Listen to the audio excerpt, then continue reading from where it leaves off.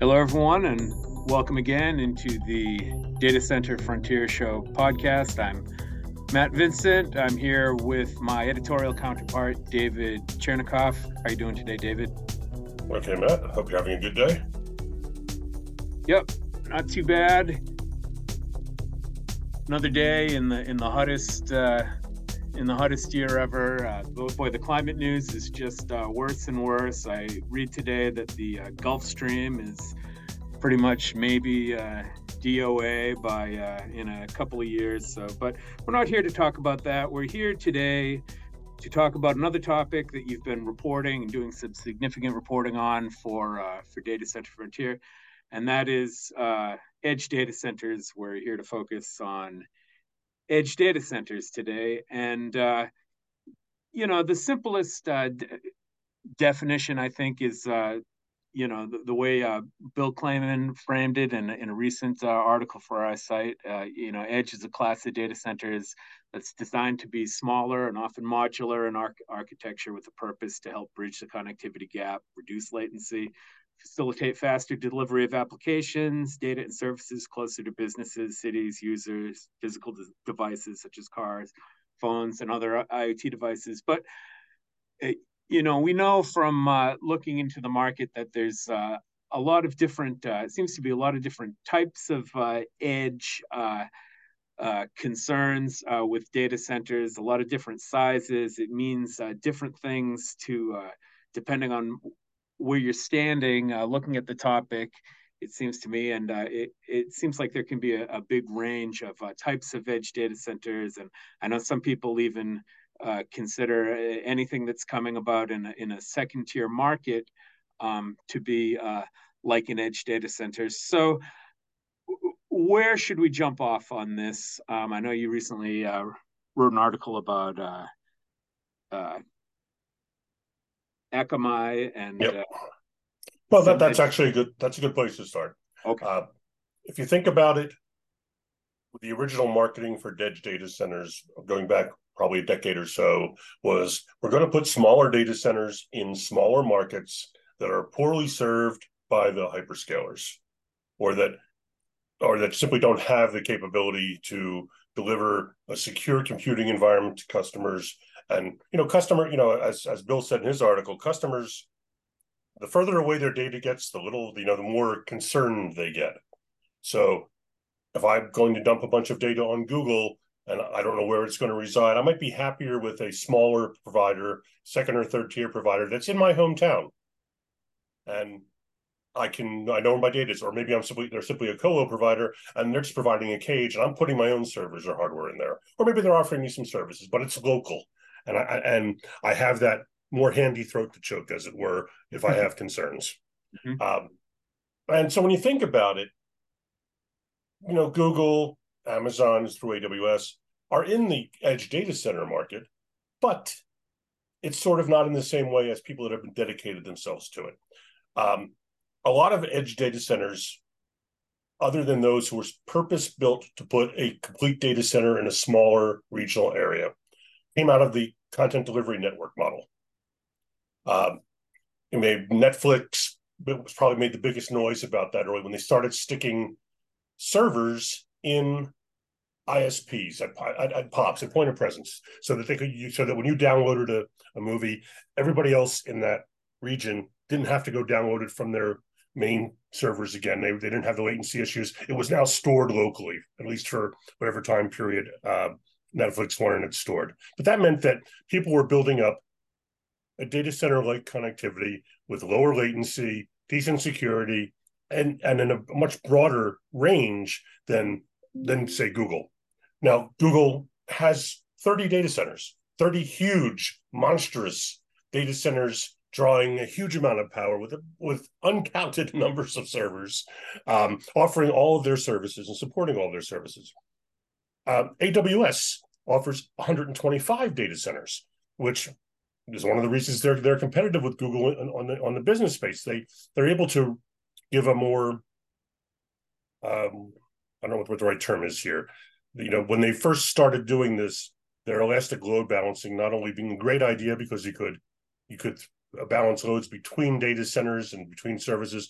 It was also their biggest Achilles heel, because every time there was an AWS is down message, it was because one of the elastic load balancers had failed, and they had to go work on that. But they've pretty much solved those problems, and now they've spread their content delivery network through those 125 data centers. And then we look at people that are in the dedicated content delivery network business. Akamai comes to mind because they've got the most recent news, basically. They've got 4,100 fundamental, what they call data centers, points of presence, that are scattered throughout the world. That means there's much more, and as they move into the data center market now, trying to position themselves as a general purpose data center provider, they're already everywhere, basically. I think they're in 134 countries, or is it 134 cities? But they're all over the place. So let's look at it that way. Point I can taken. bring up their. I mean, they're everywhere, and I think that's a big part of that. So when you look at the CDN people, some of them are really well known names. Cloudflare. When you look at go to a website and there's a security message saying they're checking your connection, all that sort of stuff, that's probably coming from Cloudflare, and it's running in an edge data center closer to you probably than the website you're trying to get to. So Cloudflare has built that big network up. Rackspace is well known for actually building physical data. They took the edge data center market where they were building physical, say, data centers in these smaller regions, and they moved into the content delivery business. And now they've got a large presence as well. Neither Cloudflare nor Rackspace are on the scale of Akamai right now. I think that Akamai is clearly the largest player in this field. But the point being is that these are the guys that have the experience and are now looking to challenge the giant hyperscalers for business. So they've optimized their delivery at the edge, and as businesses move to that space, it's important for businesses to optimize their delivery at the edge. I don't want to have to move the data for every client who comes to my business website from their device through however far to my personal data centers, to my Google data center, to my AWS space. If somewhere I'm paying for backhaul, somewhere I'm paying to move this data around, somewhere there's a cost in latency and efficiency in moving data long distances. And the advantage of having that information in an edge environment makes a lot of sense to a lot of people. So that's sort of the big picture. But when you talk about edge computing and you sort of blend the two together, edge computing and edge data centers, the issue becomes, I don't want to move data around. I've got a lot of edge devices. I've got IoT devices. I have industrial IoT devices. They're all operating at the edge somewhere. Right. And the roll-up process, I don't want to move the data. I want to move the data as little as possible. And we're building devices to run factories and whatever. That's a good industrial IoT. Fairly serious applications. I'm running a factory. I'm watching product lines, but I don't want all that data moving around somewhere. I want it somewhere stored locally. I want faults pushed up. I want, anything I need to know about, anything I have to address, or anything that's been addressed can be reported up, but I don't want to move all that data around. So a lot of the processing now has to happen at the edge. And in some cases, that's going to require a full data center.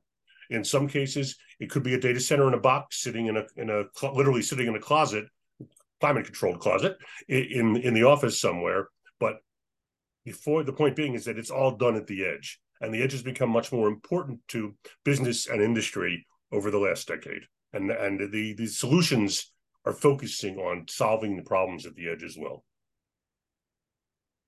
Understood. Okay, so you've covered.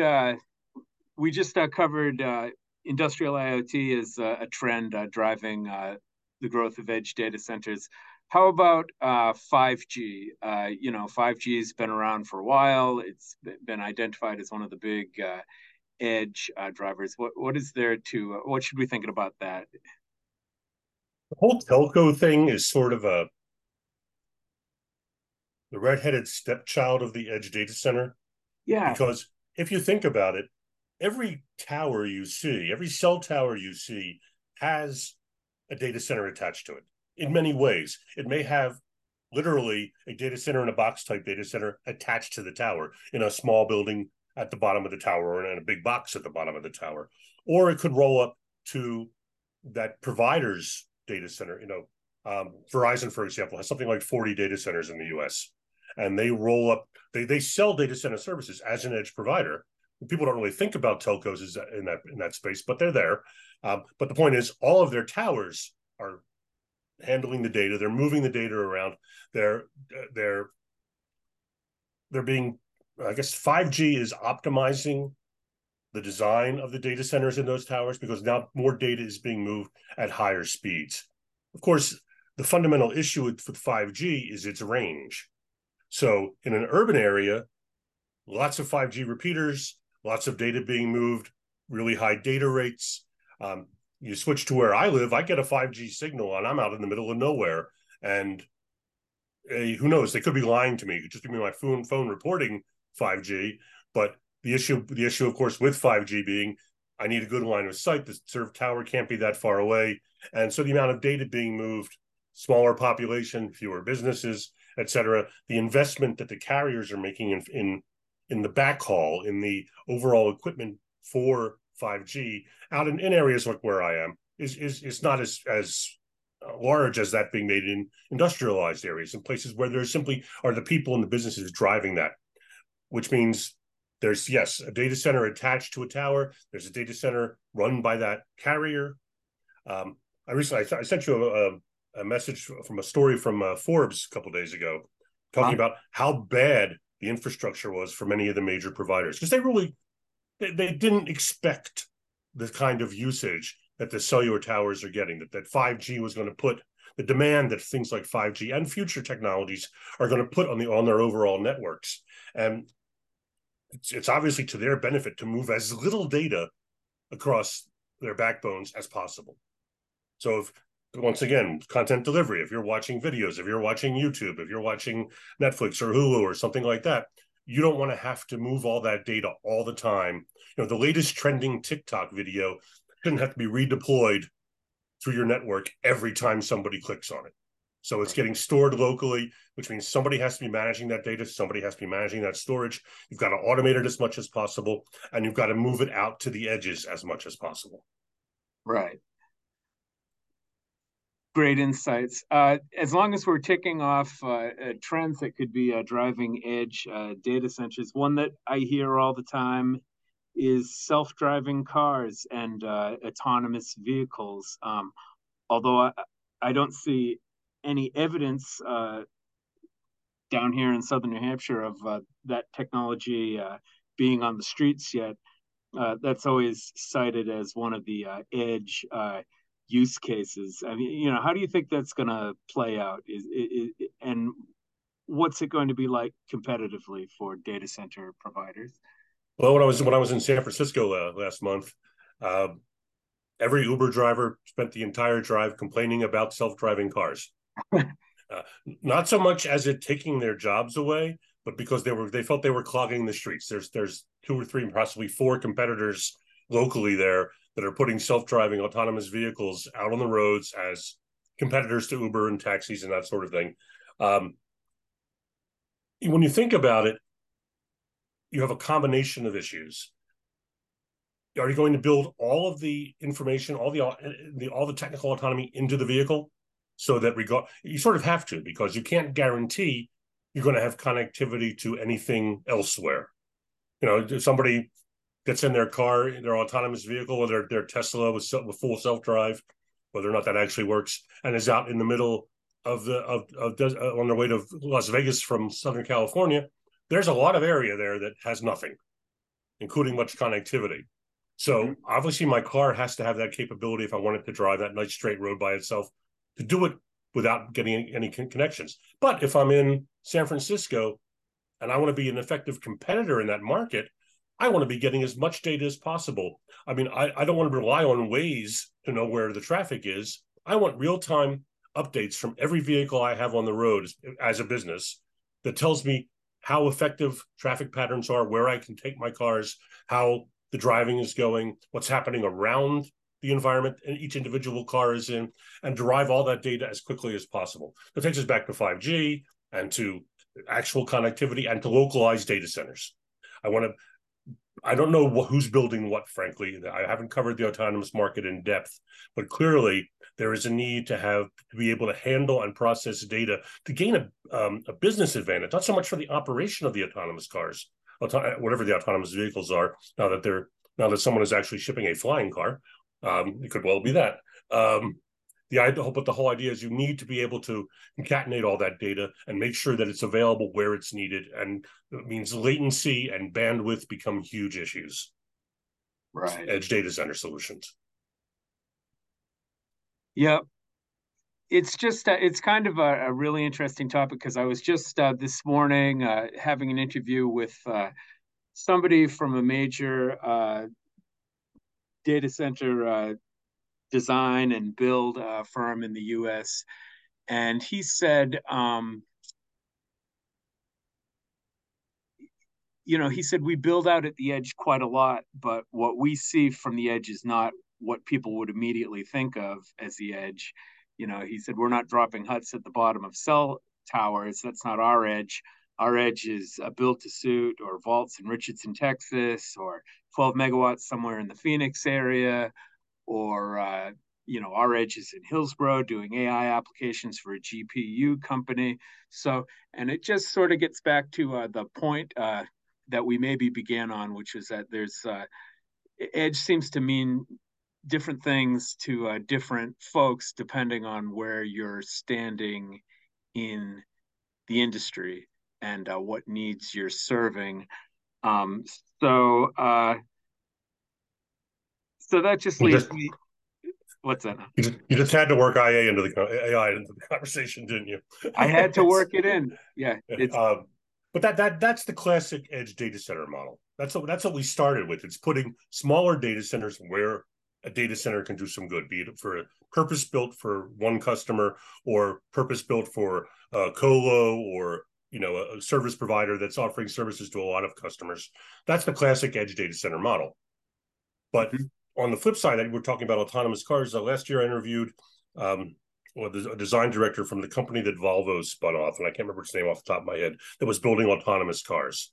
And for their development, they were sending out vehicles that were at levels of instrumentation you wouldn't have in a production vehicle, but they had to get all that data. They had to process that data as much as possible and as quickly as possible because there was so much data, and that they had to wade through it back at the office would have been delayed their development by months, if not years. So they actually basically rolled out edge data centers, and to a certain extent, basically in the trunk of a vehicle, was a data center quality analytics running, so that they were reporting up just the information they needed to build a better autonomous vehicle.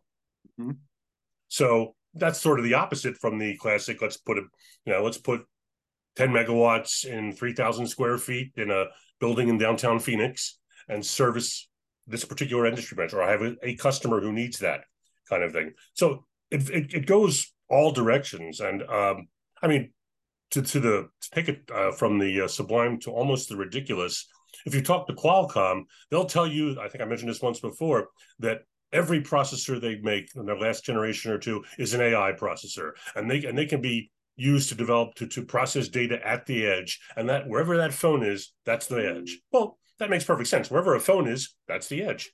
It's collecting data, it's generating data, it's using data from the overall network. So if I need something more powerful than a phone to handle something, I want that resource as close as possible to my phone. And that's for a lot of reasons. It's not efficient to move that data from a phone sitting in southern New Hampshire to a data center sitting in Oregon to process that data, then send it back to the phone. I'm sure some of the data when you look at your phone is probably actually doing that. But think of the issues involved: the backhaul, the latency, just the security of that data moving across that much fiber. Right. If I things that are happening locally give me the opportunity to have a more secure data center or to be more secure data. It's more efficient both in operational costs as well as just the actual efficiency of moving the data around. your latency, which is the biggest issue for a lot. We all, there is no person in the universe who has not clicked on a link on their web browser and sat there and waited for something to happen. Yes, it might be your desktop. It might be the link from you to your point of presence. It might be the server delivering that data back at a data center, 5,000 miles away. But somewhere in there, latency is impacting your workday, and latency makes people go away. I think there's been a number of studies done on that factor. But if I'm in a commercial environment and one of my customers clicks on something, there's a very narrow range of I'm willing to sit there and wait to get a response. And if everything else on my computer is responding quickly, I'm really going to notice if that website takes 5 seconds to respond when it should have responded in 3. For sure. And that's a driving factor to keep the data and keep the information as close as possible to the customer. Yep, all great points. You're as you speak, and I'm mining my browser for other points to bring up. I'm on a page at a data bank, and it's talking about Edge, and it's talking about all the stuff that you just mentioned in terms of security, manageability, and resiliency. What else have you been covering for DCF in terms of Edge? You already talked about the construction of data centers. I was going to go talk about that a little bit, but you've already pointed out that from the build perspective, there's certainly a lot more edge type data centers being built than giant hyperscaler data centers. Yeah. So they have their own specific issues. If Google has a lot more influence talking to a power provider or anything, not even just power and water and that sort of issues, but just what I'd be curious in, and I haven't actually gone into it in detail, but you probably may have come across some of this, is what has the supply chain issues done to these smaller builds? Yeah. I mean, if you think about it, last year the estimate was there were about $9 to $10 billion worth of edge data centers being built. That's everything from that classic data center that you mentioned earlier to those data centers being put on cell towers and all that. Reports have said that the market growth in that specific market, in the edge data center market, was going to be about 17% year over year. So, by the end of this decade, we're looking at what, $25-30 billion a year in edge data center development. Obviously, it depends what the market does. I mean, if the market will get saturated in some places, and what I think will eventually happen is the areas that are poorly served now will see more development simply because the competition is less there, and the vendors will be able to charge higher prices, presuming there's enough space there to in terms of actual businesses looking to use the area. I mean, we anybody that's lived in a rural area or in a suburban area has watched what happens to property values and cost as businesses move in. So if my rural area is trying to attract industrial customers because it's got good power, good connectivity, and lots of space, then there's going to be more of a demand for industrial edge stuff. But if what I'm looking to add is more housing and bring in more of a suburban environment where I have connectivity for individual users, there's going to be more shopping going on. There's going to be more resources spent on finding local data. Is Google going to want to put something in there? Are vendors that focus on areas like that, like a Tractor Supply or Rural King, are the ones that they're going to invest in more edge data technology because it's important to them to get to all those customers with live information as to what they can find in their stores. It's just sort of that step, and then you from that size store, you move up to like the Home Depots and the Lowe's, where they're not quite as many stores. They're on the edges of the rural areas, but they're splitting their time between edge and between rural and higher density populations. But real-time information, the ability to do real sales on that website in a way that the customers aren't offended by it. I believe Home Depot actually went through and put in a program where they rebuilt their entire network infrastructure so that if you were at home and you ordered something on your phone, when you got to the store, you could bring it up on your phone, walk around that particular store to find other things related to it in real time, so that the sales transition from the internet to real life was as seamless as possible. That's a lot of processing power going on. Yeah. And if you're in an urban area, great, you can find it. But if you're not, that's going to mean that you're going to need to start investing in edge technologies. Definitely. Well, I think this has been a good discussion. I mean, it keeps coming back to me something that the gentleman from Nautilus said in one of the recent DCF forums, just talking about how we're at the beginning of a new 10 or 20-year cycle, and data centers are going to be everywhere just because of the nature of the internet and connectivity. And I think that we are going to be defining a lot of these new data centers as edge. So it feels like an evergreen topic that that maybe we're just scratching the surface again here, but that we'll be continuing to follow up on. So any closing thoughts? My Zoom budget is dwindling once again. Closing thoughts on edge data centers. What's old is new again, and back in the days when your shadow IT folks decided to stick a server underneath the secretary's desk, they're now sticking a micro data center in a box in a closet and bringing that data processing capability to the edge, and the scale of that edge is going to depend on how much business needs it and solving whatever problems businesses are running into in terms of moving data around, cost, security, efficiency, speed, whatever that case may be. And the first point of contact is the edge. What else do we do? Right. That's it. Well, we'll have to leave it there for now. Put another episode of the DCF show in the books.